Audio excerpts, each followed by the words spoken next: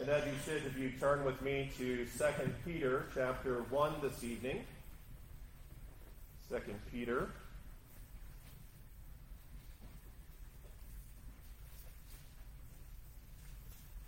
We continue to slowly make our way through this chapter. Our focus verses are going to be verses 12 through 15. Verses 12 through 15. And if you would like a sermon outline and sermon notes, you can find that on the inside of your bulletin. Before we hear the reading and preaching of God's Word, join me once again as we go to the Lord in prayer, asking for Him to illumine our hearts and minds to the truth of His Word. Our gracious God and Heavenly Father, we come to you as we open your Word, knowing that your Spirit must work in our hearts in order to open our understanding, to receive it, to understand it, to follow it, Lord. And we pray for that to be done this evening as we look at these very wonderful verses by Peter. O Lord, we pray that you would be gracious to us, and in your loving kindness, that you would guide us in your truth. We pray this in Christ's name. Amen. Amen. Well, 2 Peter chapter 1, beginning in verse 12. Hear now the holy, the infallible, the inspired, and inerrant word of God, written for you and for me today. For this reason, I will not be negligent to remind you always of these things, though you know and are established in the present truth. Yes, I think it is right, as long as I am in this tent, to stir you up by reminding you, knowing that shortly I must put off my tent, just as our Lord Jesus Christ showed me. Moreover, I will be careful to ensure that you always have a reminder of these things after my decease. Amen. Thus far the reading of God's Word, and may God add His blessing to the reading of His Word to us. Well, beloved in Christ, precious faith, precious promises, fruitful growth in grace. These are three essential truths that the Apostle Peter has pressed for his direct audience and all Christians everywhere to know and to live in view of. For we have obtained our precious faith by the righteousness of Christ. Peter taught us that well. Remember how Peter prayed that God's people would have grace and peace multiplied to them in the knowledge of God, the knowledge of Christ. And this knowledge is not only what we grow in, but it's also foundational to our spiritual growth. For it is through this knowledge that God in His power has given us all things that pertain to life and godliness.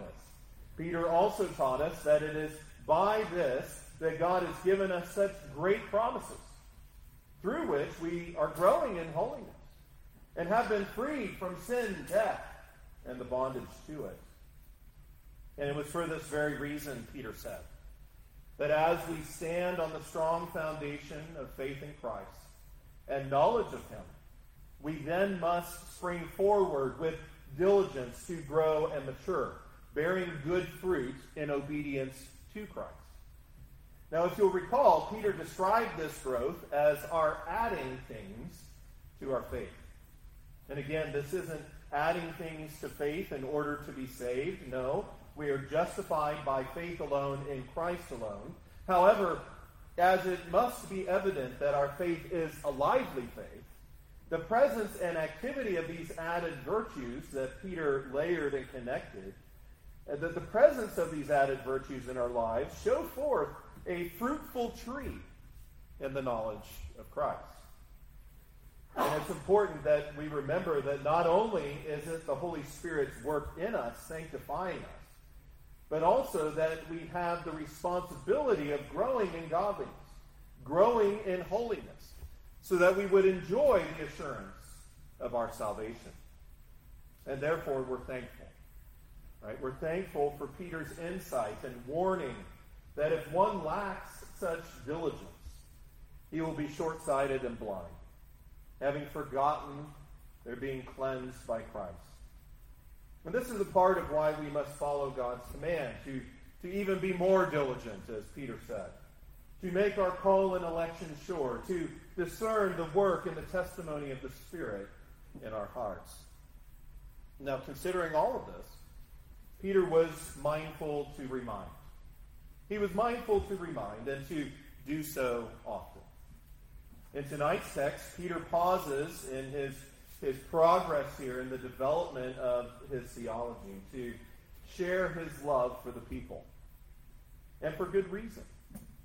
Let's consider his words about how he wasn't negligent in doing so in verse 12, as well as his stirring of the saints in verse 13, and how his death wouldn't stop such reminders in verses 14 and 15. So look with me at verse 12, where Peter talks about the lack of negligence in reminding. He says, "For this reason, I will not be negligent to remind you always of these things, though you know and are established in the present truth." Now, reality is that we are forgetful. And often we need reminders. We need them in many areas of our lives, don't we? Now, wives may be more mindful of this to their husbands at times, right? But we need these types of reminders in all areas of our lives, including the most important one that is too often forgotten, our spiritual life. So it's wonderful that our God sends faithful shepherds like Peter to come and to guide us with reminders, to encourage us, to move us along with reminders. Notice how Peter points out that because of the divine call to grow in spiritual maturity, and because of short-sightedness, because of what can easily be forgotten, because of our need to make our call and election sure, Peter was focused on not being negligent to remind. Literally, he would always be ready. He would always be ready. Not being ready wasn't an option for Peter. He wasn't going to fail at properly caring for the saints. And he makes a point to say that included reminders. He had a God-given duty to be faithful in his ministry, and he wasn't going to neglect that which he knew he was called to do. Peter would display the same diligence in every part of his ministry that he calls believers to in Christian living. And this is important because if ministers are negligent in their work, they can hardly expect that the people will be diligent in their duties. If ministers are negligent in their work, if we're not doing what we are called to do and what we are supposed to do, we can expect that is going to also bear fruit, and not desirable fruit, in the lives of God's people that they are called to serve. And so Peter and other ministers are like the watchmen that Isaiah spoke of in Isaiah 62, verse 6, where we read, "I have set watchmen on your on your walls, Jerusalem. They shall never hold their peace day or night. You who make mention of the Lord, do not keep silent." And so we see that these watchmen are ever vigilant, right? But these watchmen are vocal. They're diligent in their duties. They don't keep silent. They are busy about the work of the Lord whom they serve. But Peter said that this lack of negligence to remind would be present in him, though he recognized, right, that you know and are established in the present truth. So Peter recognized that reminders are exactly that. They're reminders. He reminded God's people of knowledge that they already had, truth that they were already rooted and strengthened in. You know, many times good preaching is preaching and proclaiming things and encouraging and exhorting you to do things that you already know. Paul carried out a similar practice with the saints in Rome in Romans 15, verses 14 and 15.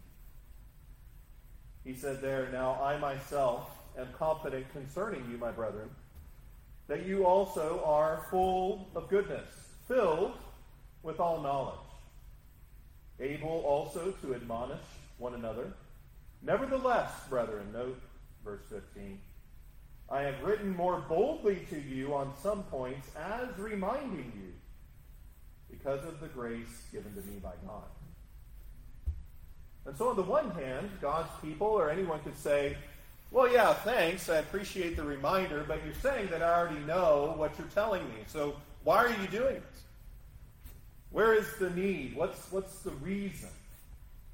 Well, there could be a variety of reasons as to why these things are helpful and good. It may be that you've fallen into sin.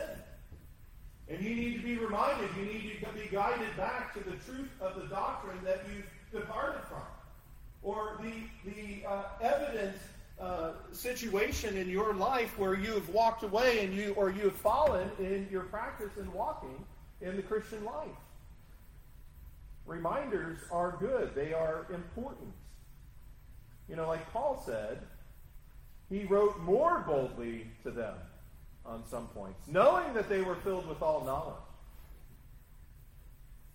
He needed to remind them, and he needed to do so because of the grace of God. This was God's intention. This was God's purpose and movement in Paul to do towards his people.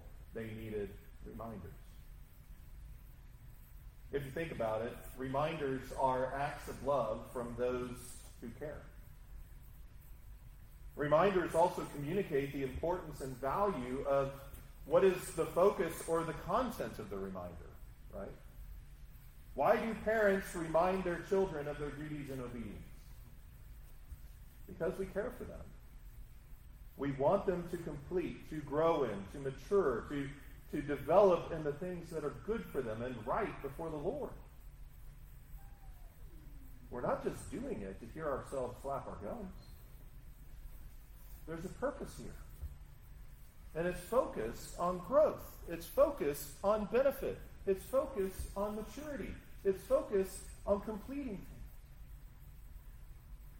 We see this to be very similar in what Peter's doing, don't we? Like most areas in our lives, when we consider spiritual virtues, we tend to have one of two responses. We either say, I'm good. I've got this. And we do so pridefully. Why are you telling me this? Right? Why are you telling me this again? Or even again and again? I get it. But do you really?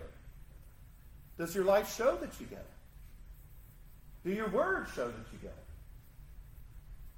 Where's the fruit?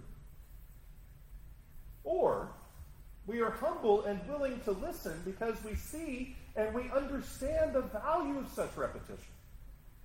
We understand the value of the reminders. This is what we need. We know it and we welcome it for its God-ordained purposes in our lives. We're thankful for it even. But there was another reason that Peter brought such reminders to the people's attention. Look at verse 13. He says, yes, I think it is right, as long as I am in this tent, to stir you up by reminding you. Peter knew that it would be negligent. It would be wrong and uncaring, and he wouldn't be being obedient to the Lord not to remind them. Right? And therefore, it was right to continue this practice as long as he lived. As long as the Lord gave him breath, as long as he was in this, quote-unquote, this tent. Now, what is this tent that he's talking about? Did Peter go around and pitch a tent and just live in the tent and only the reminders came when he was in the tent? No, he's not talking about a literal tent. Literally, the Greek word for tent means, it can mean a tent, but it also means a dwelling place or a tabernacle. Remember in the Old Testament scriptures, before the temple was built, God in his special presence dwelt among his people in the tabernacle. And this was a portable tent that traveled around with the people. But here, Peter is referring to his body. The tent was his body. And keep in mind, doing this and giving this type of reminder wasn't on Peter's bucket list, so to speak. It wasn't that Peter knew that his death was imminent, and so he spent a lot of time in his personal time or at night before he went to bed kind of making a list of the things now that he needed to do, knowing that his life was not going to be too much longer. Right?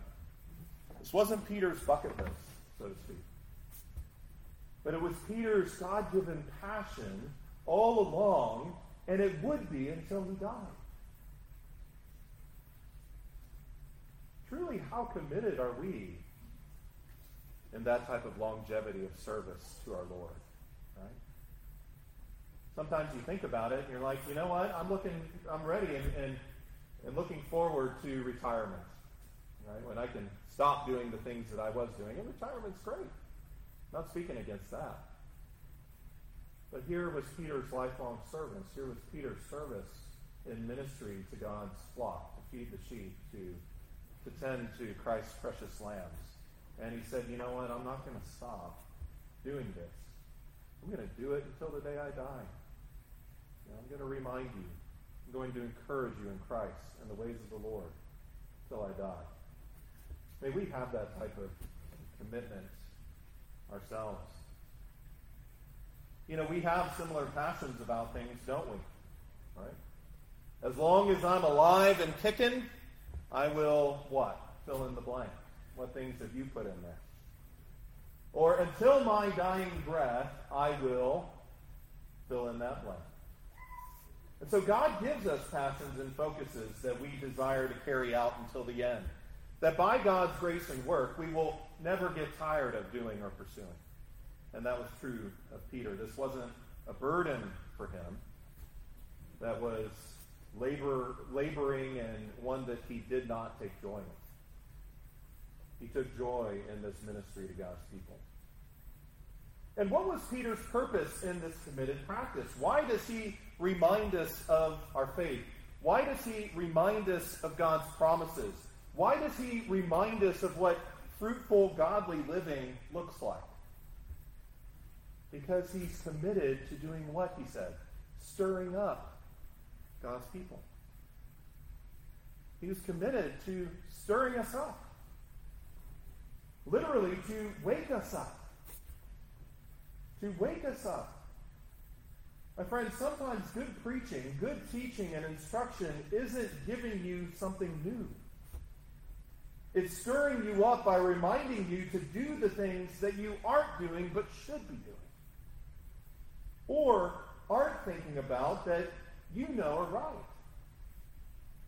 It's also encouraging you to continue doing what you're doing sometimes.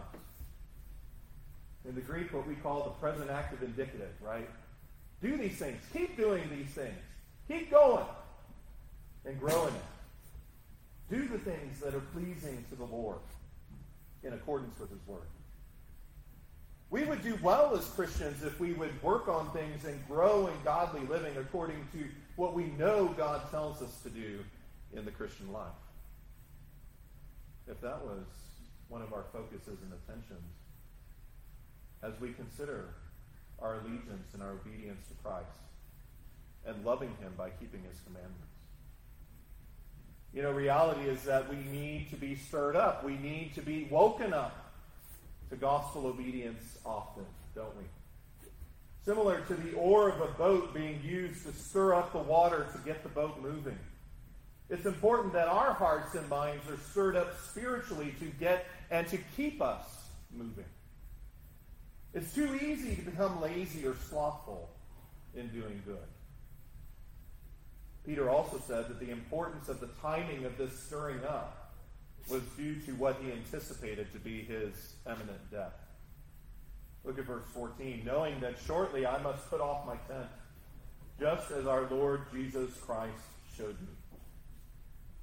As Peter knew that he would die soon, as he knew he soon would put off his tent, this points us to the doctrine of death and the importance of it. Sometimes we don't talk about this doctrine very much, but here it is for us in the Scriptures. We're prompted to consider it. What is the truth about death? It's true that all believers, except those who are alive when Christ returns, will experience physical death. But we also know that physical death is not unique to Christians, for death comes to every man and woman, regardless of whether they believe in Christ or not. And as those who are in Christ, however, we approach death from a different perspective than that of those who don't and aren't. We know that death is not a part of the natural order. Death is an intruder that came in with sin. Romans 5:12 says this, "Therefore, just as through one man sin entered the world, and death through sin, and thus death spread to all men because all sinned.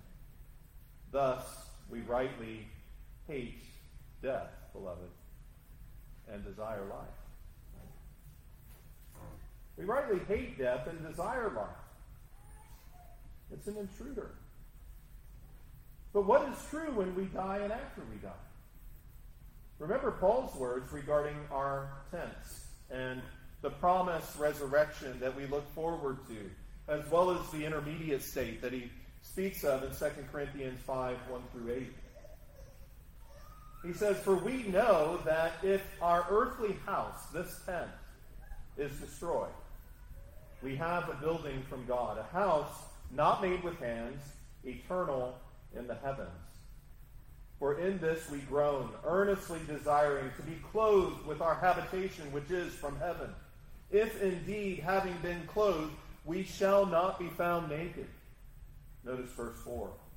"For we who are in this tent groan, being burdened, not because we want to be unclothed, but further clothed, that mortality may be swallowed up by life. Now he who has prepared us for this very thing is God, who has also given us the Spirit as a guarantee. So we are always confident, knowing that while we are at home in the body, we are absent from the Lord. For we walk by faith, not by sight. We are confident, yes, well pleased rather, to be absent from the body and to be present with the Lord." So here we see some wonderful words, wonderful instruction from Paul regarding what happens when we die and what happens after we die. To be absent from the body is to be present with the Lord.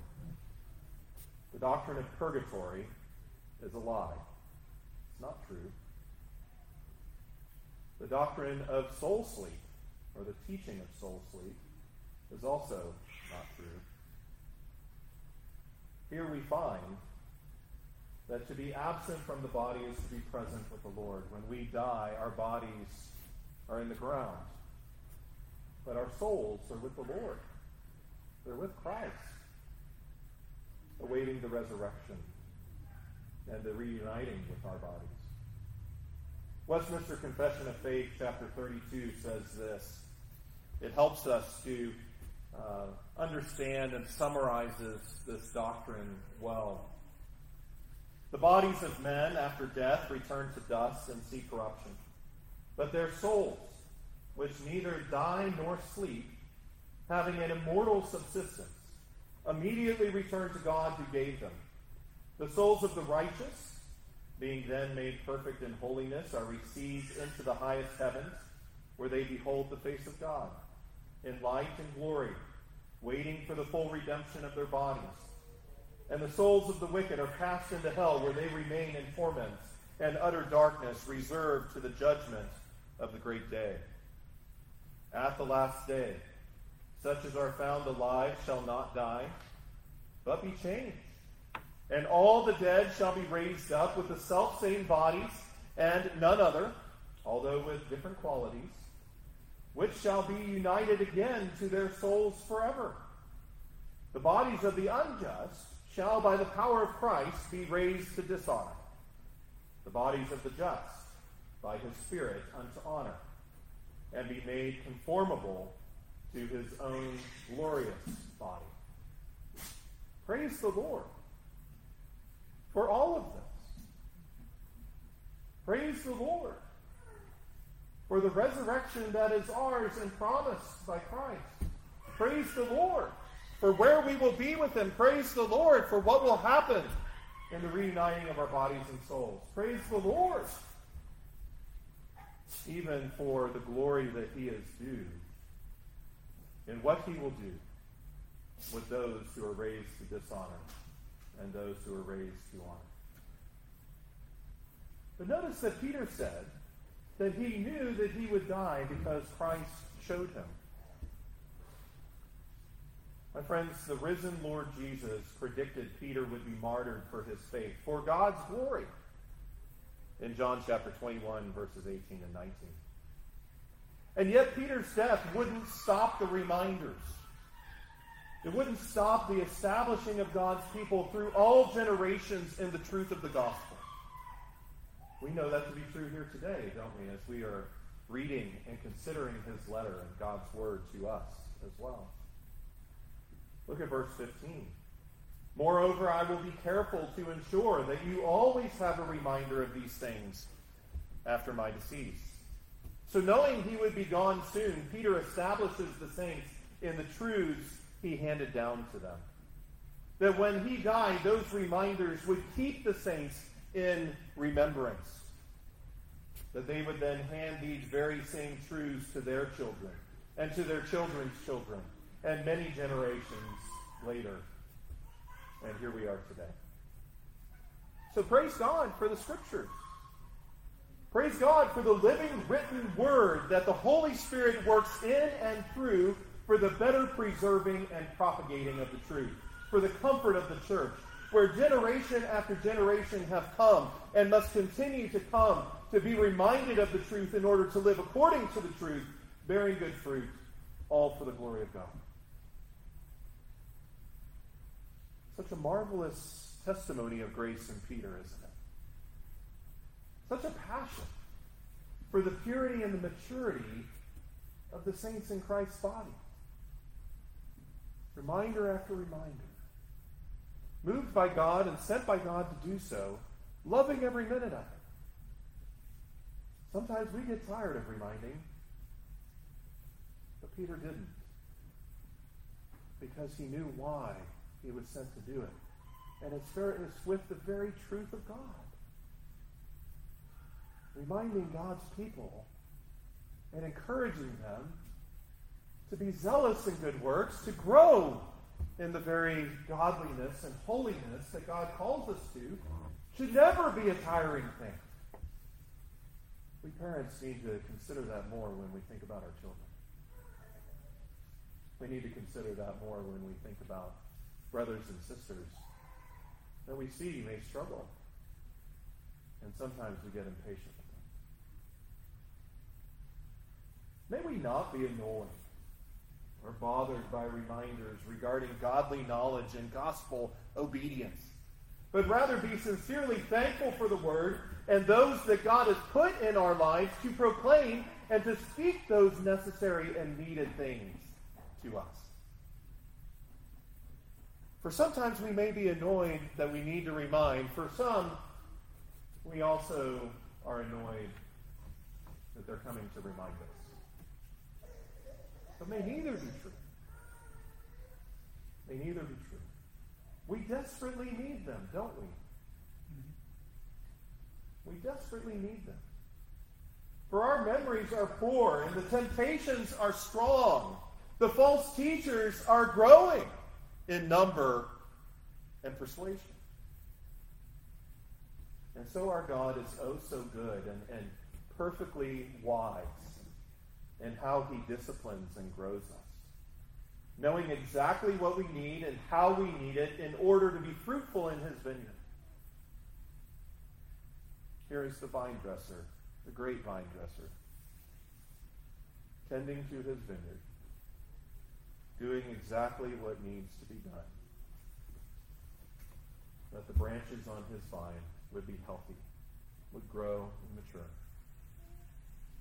May ministers today continue to be faithful to remind as part of the word-grounded diet that we feed God's people with. Pray for me, beloved, that I would be faithful in these things for you. Pray for other ministers that they would be faithful to their flocks as well in this way. May we all be faithful to embrace the truth, to live according to the truth, and to pass the glorious truth of the gospel to the future generations. Amen. Praise God. Let's go before Him.